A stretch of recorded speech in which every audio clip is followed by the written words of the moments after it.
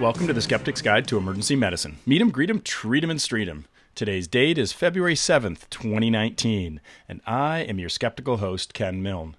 The title of today's podcast is Magnesium AF, and our guest skeptic is Dr. Corey Heinz. Corey is an emergency physician in Roanoke, Virginia. He is also the CME editor for Academic Emergency Medicine. Welcome back to the SGEM, Corey. Thank you, Ken. Great to be here.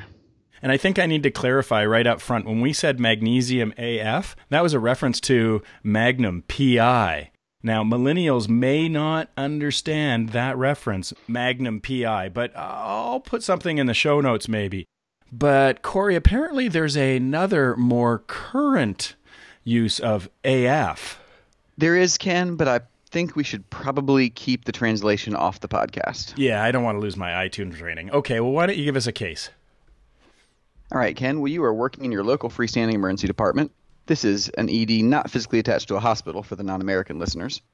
64-year-old male patient presents with a feeling of palpitations for about 1 week. His heart rate is 130 to 140 beats per minute, and it's irregular, and his EKG shows atrial fibrillation with a rapid ventricular response.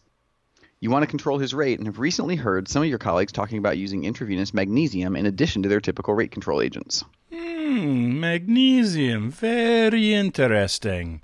Well, atrial fibrillation is the most frequent cardiac arrhythmia, and patients often present to the ED with increased heart rate, chest pain, and weakness, among other presentations. Rate control versus rhythm control is a debate that has gone on for many years. The management in the USA tends to be rate control, while in Canada they tend to do more rhythm control. And we are not going to solve that debate today, Corey, are we? No, we're not. So in Canada, we tend to cardiovert patients with recent onset of atrial fibrillation, less than 48 hours. And there is this aggressive protocol out of Ottawa using procainamide and electricity to rapidly cardiovert and discharge patients with these arrhythmias. A study by legend of emergency medicine, Ian Steele, showed the vast majority of patients, and by vast majority, I'm talking, Corey, 97% were discharged home from an ED in Canada. Can you imagine? 97%. That's impressive. With 93% in normal sinus rhythm using this protocol. Now, Ken, to be fair to the Americans, this has become more standard practice around the country. I'm not sure of the numbers, but I definitely do this for people within 48 hours, and I know many of my colleagues do as well. Change is possible. Knowledge, translation, and action. Change does come with time. The problem is that in patients with chronic AFib or unknown time of onset and rapid ventricular response, rate control and consideration of anticoagulation therapy are the standard ED approach, given the increased rates of strokes if you try to cardiovert after the 48-hour window. Well, Dr. Anand Swaminathan and I reviewed a randomized control trial comparing diltiazem, a calcium channel blocker, versus metoprolol, a beta blocker, in the management of atrial fibrillation or a flutter with rapid ventricular rate in the ED. This was SGEM 133. The SGEM bottom line was, the best available evidence shows that diltiazem will achieve more rapid rate control in patients with atrial fibrillation than metoprolol, with an impressive number needed to treat, an NNT of 2. Magnesium has also been investigated as an alternative or adjunct for rate controlling patients with rapid AFib. Prior analyses have suggested that it is a safe and effective alternative strategy. However, it's not been well studied in the ED, and the best dosing has been unclear. So what's the clinical question? Can IV magnesium sulfate reduce the ventricular rate safely and effectively in ED patients with rapid atrial fibrillation? And the reference? Buida et al., low-dose magnesium sulfate versus high-dose in the early management of rapid AFib, randomized controlled double-blind study from Academic Emergency Medicine, February of 2019. All right, let's go through the PICO. What was their population? They used ED patients older than 18 years of age with rapid atrial fibrillation, defined as a ventricular rate of greater than 120 beats per minute. And I'll list the exclusions in the show notes. What was the intervention? They used 9 grams of IV magnesium sulfate infused over 30 minutes. And what did they compare it to? They compared it to 4.5 grams of IV magnesium sulfate or placebo infused over 30 minutes. Let's go through their outcomes, Corey. They had a primary outcome. What was it? Reduction of baseline ventricular rate to 90 beats per minute or less, or reduction of ventricular rate by 20% or greater from baseline. And their secondary outcomes? Resolution time, sinus rhythm conversion rate, and adverse events within 24 hours. And this is an SGEM hot off the press, which means we should have an author on the show. However, the research group was from Tunisia, and for a variety of reasons, we were not able to have one of them on the show. So I'm going to read the author's conclusions. Quote, intravenous magnesium sulfate appears to have a synergistic effect when combined with other AV nodal blockers, resulting in improved rate control. Similar efficacy was observed with the 4.5 and 9 grams of magnesium sulfate, but a dose of 9 grams was associated with more side effects. End of quote. All right, let's go through that quality checklist for RCTs. Are these ED patients? Yes, they are. Were they adequately randomized? Yes, they were. Did they conceal the randomization? Yes, it was. Did they do an ITT, an intention to treat analysis? Yes. And the study patients, were they recruited consecutively? Yes, they were. Were they similar with respect to prognostic factors? Yes. Was everyone unaware of group allocation? Yes, they were. And did they treat everybody equally? Unsure here, Ken. AV nodal blocking agent was left up to the discretion of the treating physician. Oh, and we'll talk about that a little bit more. Number 9, was the follow-up complete? Yes, it was. All patient important outcomes were considered? Yes. And the final question, the treatment effect, was it large enough and precise enough to be clinically significant? Unsure, and it will probably be practice dependent. All right, let's run through those key results. They enrolled 450 patients into the trial with about a third in each group. The mean age was 67 years and 60% were women. Rate control agents were digoxin, 47%. And I just want to highlight that. Digoxin. So half of them were getting dig. Diltiazem was about a third, and beta blockers was 22%. What was their key result? Magnesium sulfate improved rate control in patients with atrial fibrillation with rapid ventricular response. And for that primary outcome, can you tell us about the low dose and the high dose and compare the two? Sure, Ken. The low dose, remember that's 4.5 grams versus placebo. The absolute difference was 20.5%. The high dose, which is 9 grams versus placebo, the absolute difference was 15.8%. And when comparing 4.5 to 9 grams, the absolute difference between them was 4.7%. And I'll put a table in the show notes with the absolute differences, risk ratio, and the 95% confidence intervals around the point estimates. When it comes to secondary outcomes, the magnesium groups had faster time to resolution, low dose had a higher sinus rhythm conversion rate, and rhythm control at 24 hours. However, adverse events, particularly flushing, were higher in patients treated with magnesium. I'll also put a table in summarizing all the secondary outcomes. But let's get to the talk nerdy section. And I'm going to go first, and that is both groups treated equally. The choice of AV nodal blocking agent was left up to the discretion of the treating physician. This could have impacted the results. This is because the AV nodal blocking agent, 50% of the time, was digoxin. And it would have been a cleaner study if they had specified you shall use this AV nodal blocker, and then we could consider applying it to our practices based on what we choose.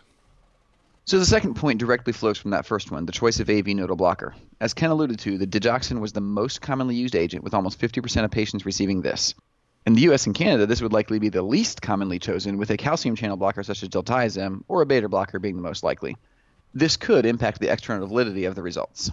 And their success rate at 4 hours, and remember they define success as a heart rate less than 90 beats per minute or a ventricular rate reduction of greater than 20%, was only about 60% in the intervention groups. And we covered a study with Swami in SGEM 133 that showed diltiazem had a success rate, and they defined it in that study as a heart rate less than 100 beats per minute, of 96% at 30 minutes. Again, we question the external validity of this trial to our experience. It's nice to have some external data that kind of adds to your anecdotal practice, because I agree with you, Ken. I've incredibly rarely had low success with diltiazem or beta blocker if necessary. Yeah, and I'm trying to reflect back on my practice, and the last time that I can remember, and of course this is recall bias, the last time I can remember using digoxin has to be more than 5 years ago. I can't think of a time in recent memory that I've had to reach for digoxin. So the third thing we wanted to talk about was the target heart rate. The primary endpoints for therapeutic response was a reduction of baseline ventricular rate of 90 beats per minute or less, or a reduction of ventricular rate by 20% or greater from baseline. Some practitioners would be more liberal with a heart rate of, let's say, 100 to 110 beats per minute, and we'd be happy. As stated earlier, the Frum et al. Trial had a target heart rate of less than 100 beats per minute. Yeah, I don't have the reference on me right now, but I definitely have seen research in recent years that targeting to 100 to 110 is actually perfectly appropriate as opposed to trying to go below 100. The fourth point we wanted to talk about was the disease-oriented outcomes. The primary outcome was an objective number, but it was also a disease-oriented outcome. While it may be statistically significant, is the decrease in heart rate clinically significant? Why not have a more patient-oriented outcome like death, admission to the hospital, stroke, MI, length of stay in the ED or hospital, or readmission rate? And this also relates to the potential benefits versus the potential harms of using magnesium as an adjunct for rate control. Is the 16 to 20% absolute benefit of a disease-oriented surrogate outcome worth the increased risk of side effects like flushing and hypotension? If yes, what would the patient say? So then our fifth and final point, low dose versus high dose. The low-dose magnesium group had greater efficacy in achieving rate control, time to resolution, sinus rhythm at 4 hours, and rhythm control at 24 hours compared to high-dose magnesium. We wonder why there wasn't a dose response noted, or is it that magnesium sulfate has a ceiling effect and a dose higher than 4.5 grams doesn't provide additional benefit? So those are the 5 nerdy points that we wanted to discuss. And if the Tunisian authors are able to listen to this, we would love to have them respond on the blog. I agree, Ken. I would love to see their responses to some of these. I really don't want to make it seem like we practice differently or are judging their practice. I think we just practice differently in some areas of the world. And also, I think when we bring authors on to the SGEM Hop series, it's always really important to remember it is hard to do research. It is difficult to do research. And our hats are off. Look, I've got a hat on, Corey. I'm taking my hat off for doing the research and getting it published. So we're not being critical, and I don't want to be, yes, it's the skeptic's guide, but we don't want to throw stones either. And that's why we always like to have the authors on, to get a deeper understanding and understand why they made the choices they made. And there might be some really good reason, which we're not aware of, that they tend to use a lot of digoxin. And so if they could clarify that or get back to us, that would be wonderful. But let's comment on the author's conclusions and compare them to the SGEM's conclusions. We agree with the author's conclusion. So can you give us a bottom line? Sure can. In patients receiving rate control for AFib in the ED, magnesium at a 4.5 or 9 gram dose may be a useful adjunct. But as you know, Ken, anytime you say something may be, you also have to say may not. The higher dose is associated with more side effects. All right, so how are you going to resolve that case you presented? Well, honestly, Ken, I would decide to give my patient diltiazem for rate control, and within 1 hour, the ventricular rate's approximately 95 to 100 beats per minute. And how about the clinical application then? When giving rate control medications for rapid AFib, specifically digoxin, magnesium can be considered as an adjunctive agent, with the caveat that minor side effects may be increased. And what are you going to tell the patient? Your heart rate's very high and irregular. We're going to treat you with a medication that should bring it down over the next few hours. If that doesn't work, there are other options we may consider, and we'll discuss those more when the time comes. All right, it's time for the Keener contest. And after a 2-week drought, we had more winners, people who got the correct answer, than any other time in the SGEM 7-year history. So, wow. And last week's winner was Claudia Martin. She's a respiratory therapist, and she knew that if your patient was poisoned with the herbicide paraquat, that supplying oxygen, if they're not hypoxic, is known to increase mortality. Well done, SGEMers. I mean, really, Ken, who doesn't know that? They test us on that all the time. Well, I can tell you one person who did not know that. I did not know that, and I was like blown away. All these people knew it, and it was a lot of EMS people and RESP and TOX people. And clearly this was a hole in my knowledge over the last couple of decades. Mine too, Ken. Mine too. All right, what's the question this week? According to the American College of Obstetricians and Gynecologists, what is the recommended loading dose of magnesium for eclampsia? Well, if you know this magnesium answer, then send an email to thesgem@gmail.com with Keener in the subject line. The first correct answer will receive a cool skeptical prize. There are also a couple of other FOAMed resources available on this issue, and I will list those in the show notes. All right, now it's your turn, SGEMers. What do you think of this episode? Tweet your comments using hashtag SGEMHop. What questions do you have about using magnesium sulfate for rapid AFib?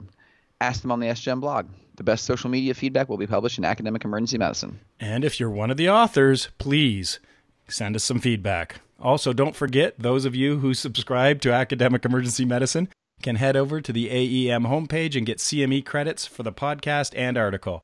I will put the process in the show notes, and if you have any trouble, you can email Corey. Thanks for coming back on the SGEM, Corey.